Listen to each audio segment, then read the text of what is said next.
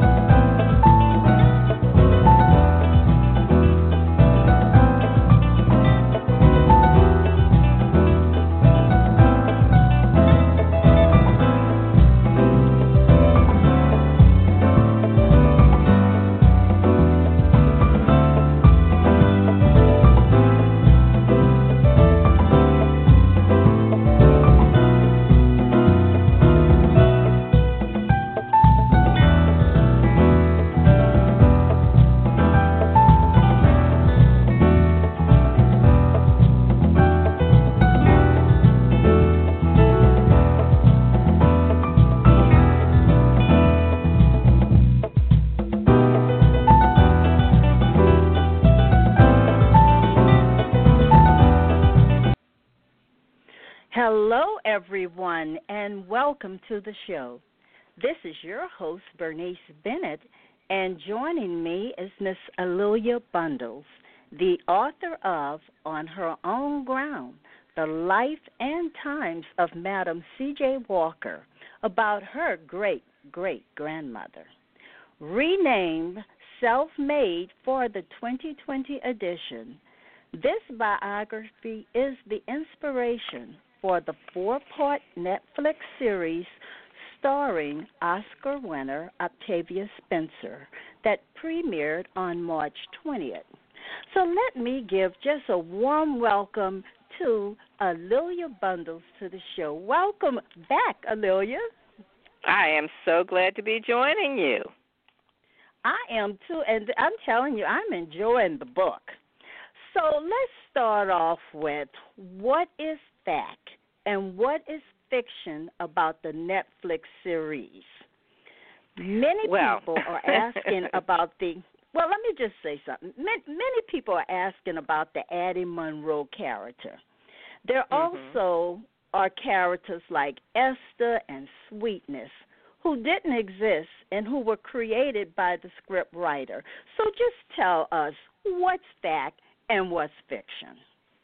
Well, I'd love to just start talking about On Her Own Ground. So the book that I wrote that came out in 2001, On Her Own Ground, The Life and Times of Madam C.J. Walker, was more than 20 years of research, original documents and Walker Company records and personal letters between Madam Walker and her attorney and her daughter and visits to more than a dozen cities. And I know because you love genealogy that you understand going through city directories and court records. So I did a huge amount of original research on Madam Walker, really writing the first major comprehensive biography about her. That book stands on its own if there had never been a Netflix series. And in that book, I really try to trace her life from the plantation in Delta, Louisiana, where she was born in December 1867, first child in her family born, and through her move to St. Louis, where she joined her older brothers who were barbers, then the development of her business, moving to Denver and then Pittsburgh and then headquartering it in Indianapolis, and A'Lelia Walker's persuasion to her mother that they establish a foothold in Harlem in 1913. Then Madam Walker dying at 51 in 1919 in her mansion in Irvington, New York, Villa Lewaro, as a millionaire, a philanthropist, a political activist, a patron of the arts. So that's the core of On Her Own Ground and how she empowered other women, employed thousands of African-American women who otherwise would have been maids and sharecroppers and laundresses, and created generational wealth. So that's the core of the story that I like to tell. My book was optioned by Mark Holder and of Wonder Street about 4 years ago. It had been optioned a few times earlier. We'd had a conversation with Alex Haley in 1982 about a mini-series. So that's how far back we go in talking about taking Madam Walker's story to the big screen. But with this current iteration, with the Netflix series, in which I think Octavia Spencer does a fabulous job. I love seeing her in that role. I think she really embodies Madam Walker. But the script writers and the showrunners, the executives who make the decisions about what's going to be in and what's going to be out, had a really different vision than I did of what Madam Walker's life was about. And so they created this Esther character who didn't exist, the Sweetness character who didn't exist, and for me is problematic because he is a foil to F.B. Ransom, Madam Walker's attorney, who was very much a straight arrow and never would have bet on the numbers, and this also implies that there was illegal money that helped to found the Walker Company. You know, and then we get to Addie Monroe, Annie Malone. So I've gone on, but if there's a specific question, and I can answer that, or I can continue talking about Annie Malone. Well, I really would like you to say something about the Addie Monroe character, and then say something about Addie Malone. Sure. So when I was engaged in this process, I was in the negotiation of the contract. Most of the time a writer writes a book, and you allow the book to be optioned. A studio acquires it, and the usual thing that happens is the writer is just excluded entirely. And that happens way, way too often. And in my case, I had what was called script review, not script veto, not script approval, but that technically meant that I would be able to review the scripts. I had thought that I would be able to have conversations as the story was being outlined and fashioned, and as conversations were happening with the studios, but the scriptwriter and showrunners excluded me from that process. That was their choice to do. Once it was already outlined, I was able to read the scripts as they were being written. And when I read the first treatment and I saw the originally Annie Malone character, I was shocked. And early on, I had a year and a half earlier than that, I'd had a conversation with the head writer, Nicole Jefferson, and this was our one phone call, and she talked about centering the conflict between Annie Malone and Madam Walker. And I said, really in thinking I was having a casual conversation, I said, well, I think Annie Malone is definitely a character who could be included in a series, but for me, she's not the centerpiece of Madam Walker's life, and I don't think they're the centerpiece of each other's lives, and I personally wouldn't make that the centerpiece of the story. So that was my comment. And then I did not talk with Miss Jefferson for more than a year after that. And when I saw the treatment of the series, the outline, I saw that she had in fact made that the centerpiece of the story. And then my understanding from comments that she has made to other reporters is that she and the showrunners really wanted to create a composite character, so they changed the name to Addie Monroe, and they wanted to, among the themes they wanted to include was colorism, and so they made this Addie Monroe character a very light-skinned woman, when, as we know, Annie Malone was not a light-skinned woman, and then she becomes kind of a villain who follows Madam Walker to Indianapolis, which, of course, didn't happen. On Her Own Ground, because I did a tremendous amount of research about Annie Malone in the 1990s before other people were really writing very much about her, because there are not a whole lot of records about her. I always have talked about her as a very successful entrepreneur and a philanthropist. So what would you have done, let's say, differently in telling the story? Well, I would have had some of the women who truly were Madam Walker's mentors women like Jessie Batts Robinson, who was a school teacher in St. Louis, who also was a member of St. Paul AME Church, who was in the leadership of the Court of Calanthe, the women's auxiliary of the Black Knights of Pythias, and who really was a mentor to Madam Walker when she was still Sarah Bree Love, a washerwoman, a poor washerwoman in St. Louis, who remained a lifelong friend, who eventually became the manager of the Walker Beauty School in St. Louis, and who was one of those people in her life who began to give her a vision of herself as something other than a washerwoman, who showed her about women's organizations. And many of the women, Madam Walker at that point, Sarah Bree Love, was a member of her choir at St. Paul AME. She was in the Missionary Society, even though she was a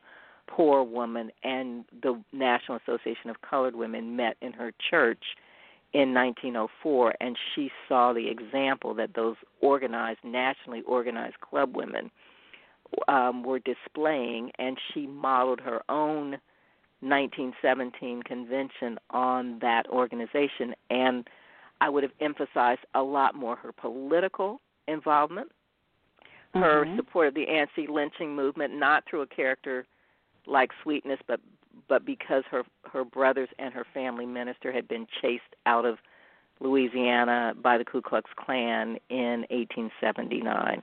I would have included a lot more about her philanthropy and her arts patronage. I would have included a lot more music, because when she and her daughter lived in St. Louis, ragtime was being born. She was in the choir. Their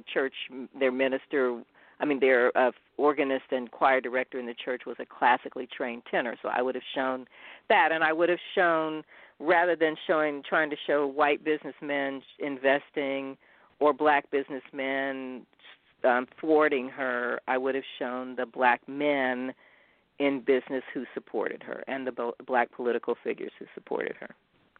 And then one of the things they didn't say a lot about was her early beginnings. You could see that she was a washerwoman, but about her parents, about what was her life before she became Madam C.J. Walker.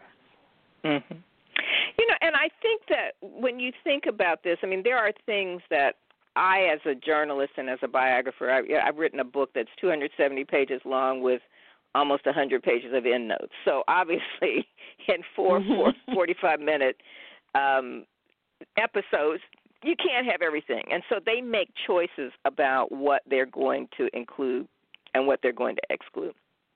Originally, this was supposed to be a 10-part series. So perhaps in 10 parts, they would have had time to develop those other things. Though if the conflict, the cat fight between Annie Malone and Madam Walker was going to be the centerpiece of the story, it still was going to be the centerpiece of the story. But with 10 episodes, there would have been more time to develop her childhood. And so, but that's not what happened. It ended up being 4 parts. Right. So now I want to get back to your book, On Her Own Ground, The Life and Times of Madam C.J. Walker, and the fact that the book was renamed Self-Made to tie in with the series. So what's different between the 2001 and the 2020 editions? Right. So in order for my publisher is Scribner, which is a division of Simon & Schuster. And like all publishers, of course, when you have a Hollywood movie or a series, they're like, this is going to be an opportunity to reintroduce the book. And in order to use Netflix's name on the cover of the book, the Netflix required my publisher to rename the book temporarily. So there also is an edition with the same name that's also out. And when those books that are named Self-Made are sold, then we'll go back to On Her Own Ground, The Life and Times of Madam C.J. Walker. But the difference is it has the beautiful picture of Octavia Spencer on the cover, which I love.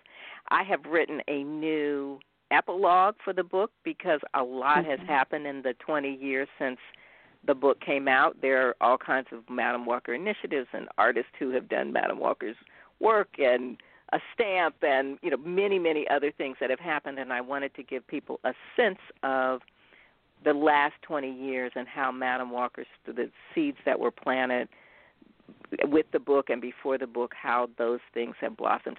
I've also made some corrections in the book. I think anybody who, if you write a newspaper article, the next day you might have a correction. Well, if you write a book with 270 pages, there are a few things that you might not have gotten right or you've had new research, and I have learned more as I'm writing a new book, a biography of A'Lelia Walker called The Joy Goddess of Harlem, and I've done another couple of decades, really, of research.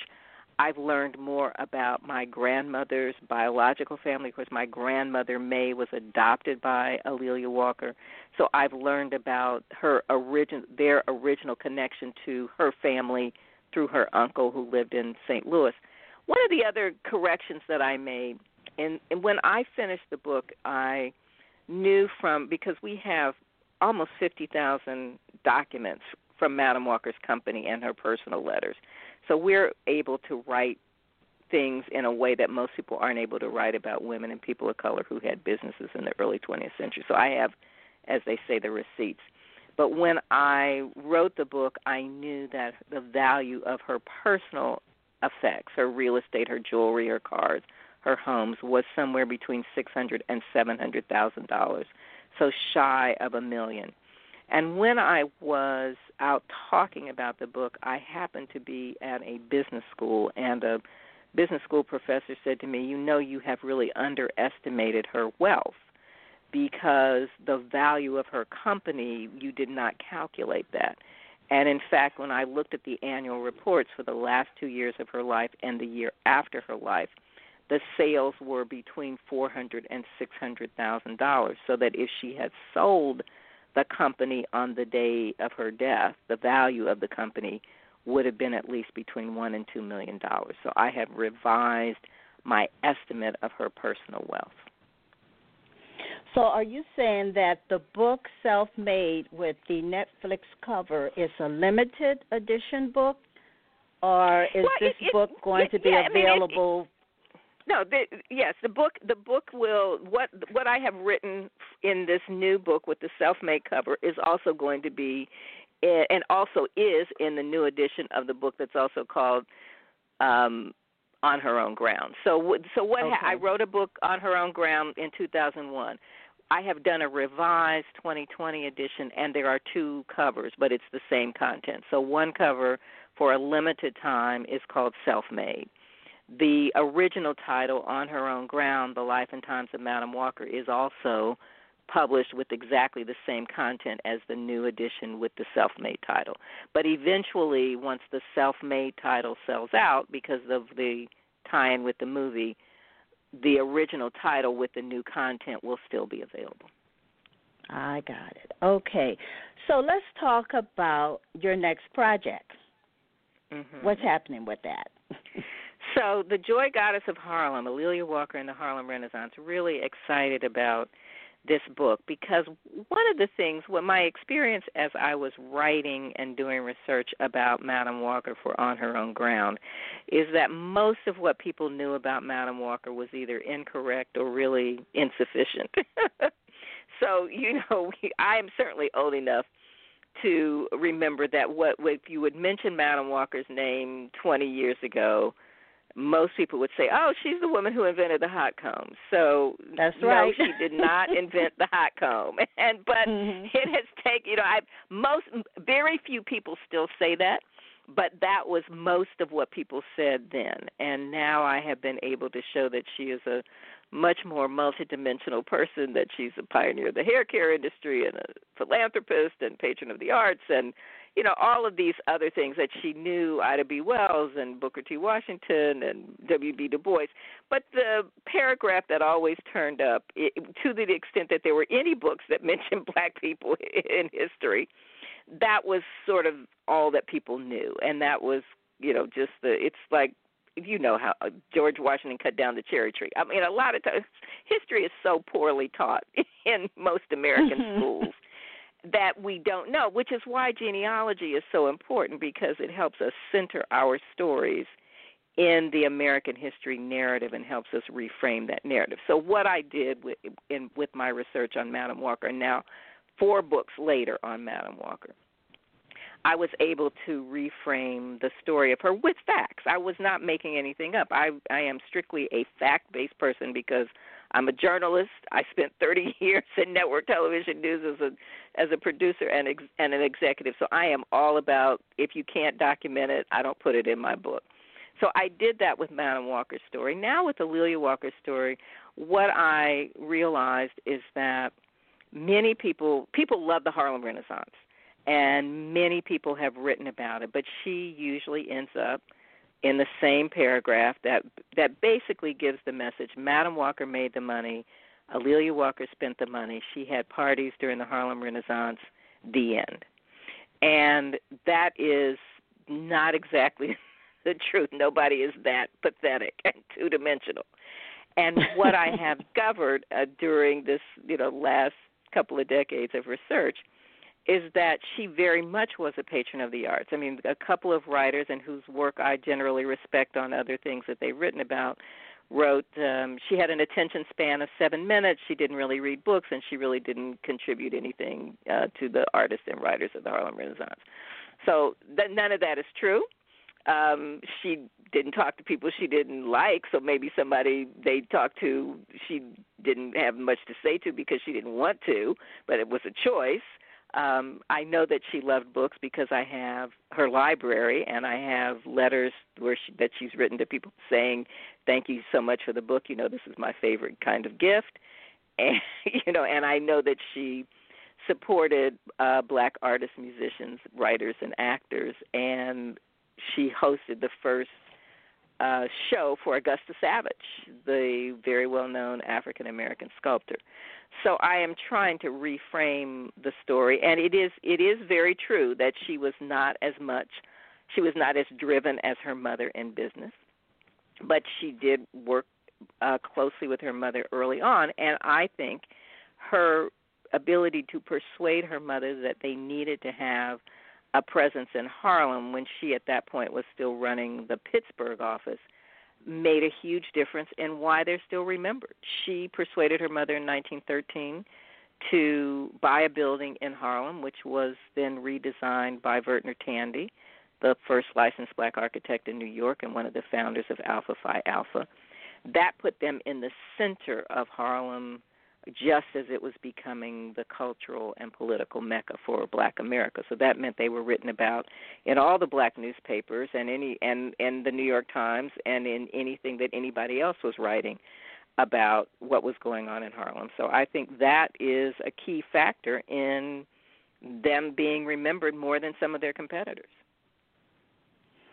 Well, one of the things that I did notice from the Netflix is the marketing. And so tell us about the advertisements that were shown or maybe not shown in the movie to really get the word out about the hair-growing products that Madam C.J. Walker was selling. I'm so glad that you mentioned that.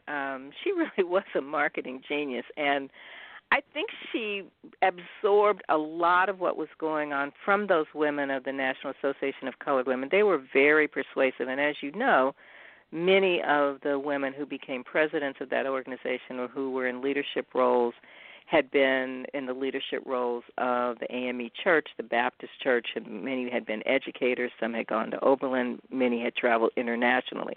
So she saw what they were doing, but she also knew that her origin story was very persuasive to other women. She had been a poor washerwoman, a widow, an orphan, and yet she had been able to find some success. And so as she began to market herself, she put her own image on her product container. That was huge, revolutionary for a black woman to have that kind of confidence to put herself on the packaging when there were white companies trying to market to black women who Gibson, white-looking Gibson girls on their packages. She used a before and after picture in her ads, and with her hair falling out, and then a picture with a full mane of hair, and then testimonials, which were advertising was really still in its infancy as an industry.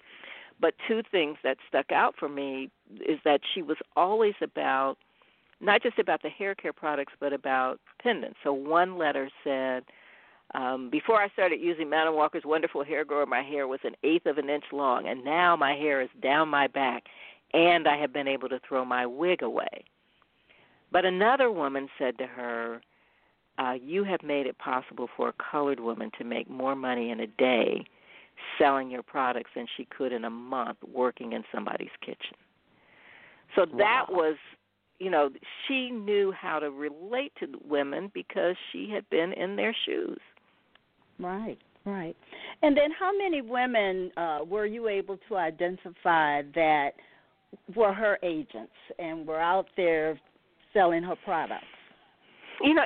That's a very squishy number, because you will read in company literature that they had trained 10,000, 20,000, 40,000, and then, of course, in Annie Malone's literature, you'll read 10,000, 20,000, 60,000, 100,000. I actually think both probably exaggerated quite a bit, because when you look at the census for 1900, 1910, and 1920, and the number of people who identify themselves as hairdressers, there aren't nearly that many.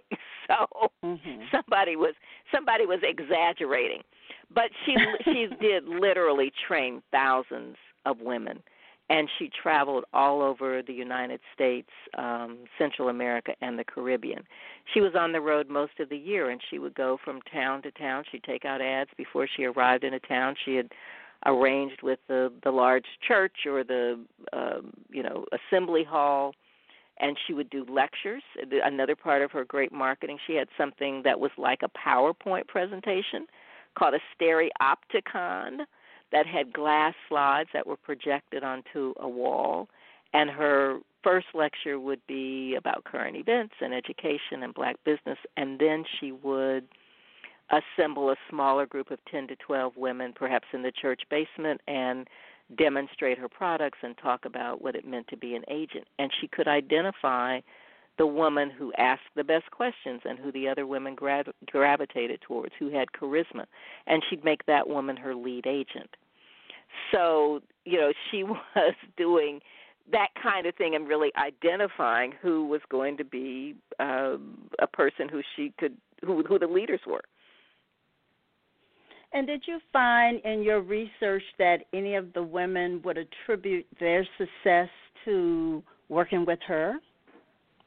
Oh, definitely. I mean, and I think that's true for Madam Walker and Annie Malone and Sarah Spencer Washington, who founded the Apex Company, and a number of other people who had founded companies before any of them in the 1890s, that being able to have an independent income made a huge difference for an African-American woman who otherwise, the only jobs you were going to get hired for was to be somebody's maid or somebody's cook or to be a sharecropper, and to be able to, especially as people were moving to cities, have a job where you didn't have to go work in somebody else's home, where you could be at home doing hair, selling products with your children, or, perhaps having a beauty shop. So women, even now, people will tell me, my great aunt, I found the diploma for my grandmother, my great-grandmother, who was a Walker agent, and she was able to pay our tuition to school,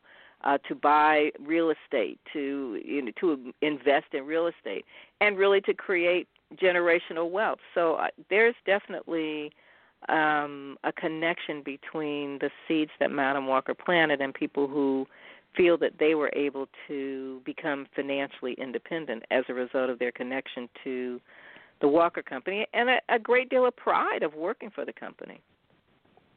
Yes. So tell us, what are your other Madam Walker projects? So there are so many.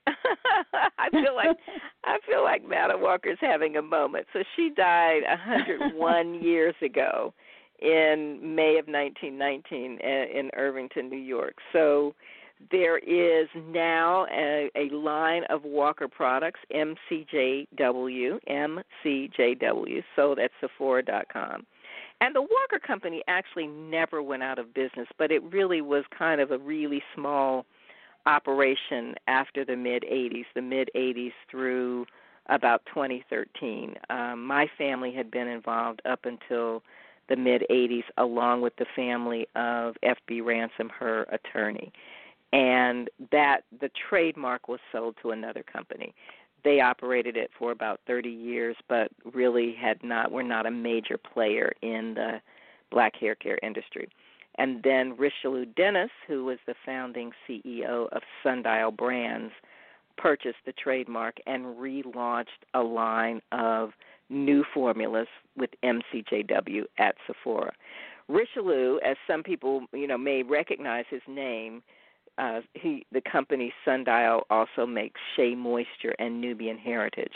And when he sold that trademark to Unilever a couple of years ago, he still remains involved with the company, but he used some of the proceeds from that sale to buy Essence and Essence Festival and to create the New Voices Fund, a $100 million venture capital fund for women of color entrepreneurs, and then created a foundation that now owns Madam Walker's home, Villa Lawaro. So that's very exciting because some of the people who go through the New Voices Fund training with incubators will be able to convene at the house. So that's one National Historic Landmark. There also in Indianapolis is the Madam Walker Legacy Center. That was the headquarters of the company from 1927 until the mid-1980s, and it is just has undergone a $15 million renovation. And it's scheduled to have a grand reopening in June. I don't know with COVID-19 whether that will happen on time, but sometime this year. And there also is a wonderful exhibit at the Indiana Historical Society in Indianapolis that will be open until January with artifacts from the Madam Walker collection and actors who are reenacting Madam Walker's office in 1915. So those are just some of the things. There are artists who have created interesting Madam Walker work. Sonia Clark is one in particular who's done some great big installations and smaller exhibits, but a small classical quartet has composed something about Madam Walker. So there are tons of things that are going on. And exciting things, very exciting things. And, one of the things is you said 101 years ago? Right. She's here today. she's walking with you right now. Yeah, and you're standing on her shoulders. So what else would you like people to know about Madam Walker before we close out today?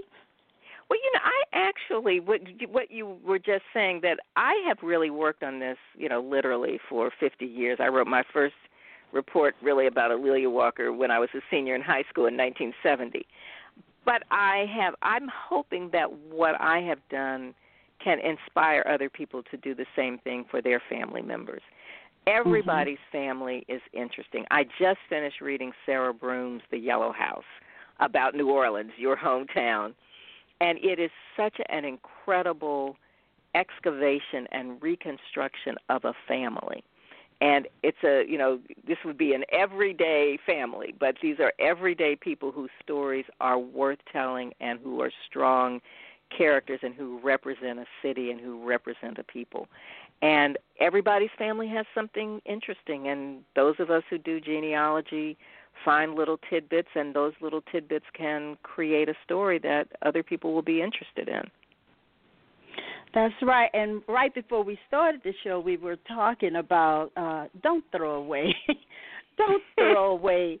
letters and papers and information about your family members. Tell the story. Leave that legacy. They've left the legacy by leaving these documents, so you should take it forward and tell that story.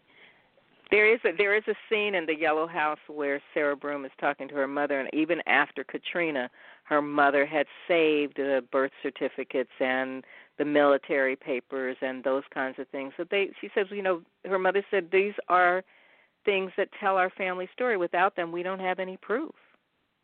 That's right. That's right. And just as you said, all the documentation concerning Madam C.J. Walker is included in your endnotes. And so one of the things that I have taken away from just your research is that you did do research. I mean, this is not fiction. This is real. And that's the value of talking to someone like you that has taken it to the next level and written the story. And you've shared a beautiful story about your great-great-grandmother. And her name will continue to resound, and we know who she is, and everything else we need to know, we'll find out about it in your book.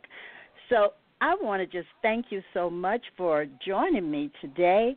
And everyone, I have the website for A'Lelia. It's located on the announcement for the show. So why don't you check out her website and also check out her book. A'Lelia, thank you so much for joining me today. Thank you, Bernice. My pleasure. Okay. Bye-bye.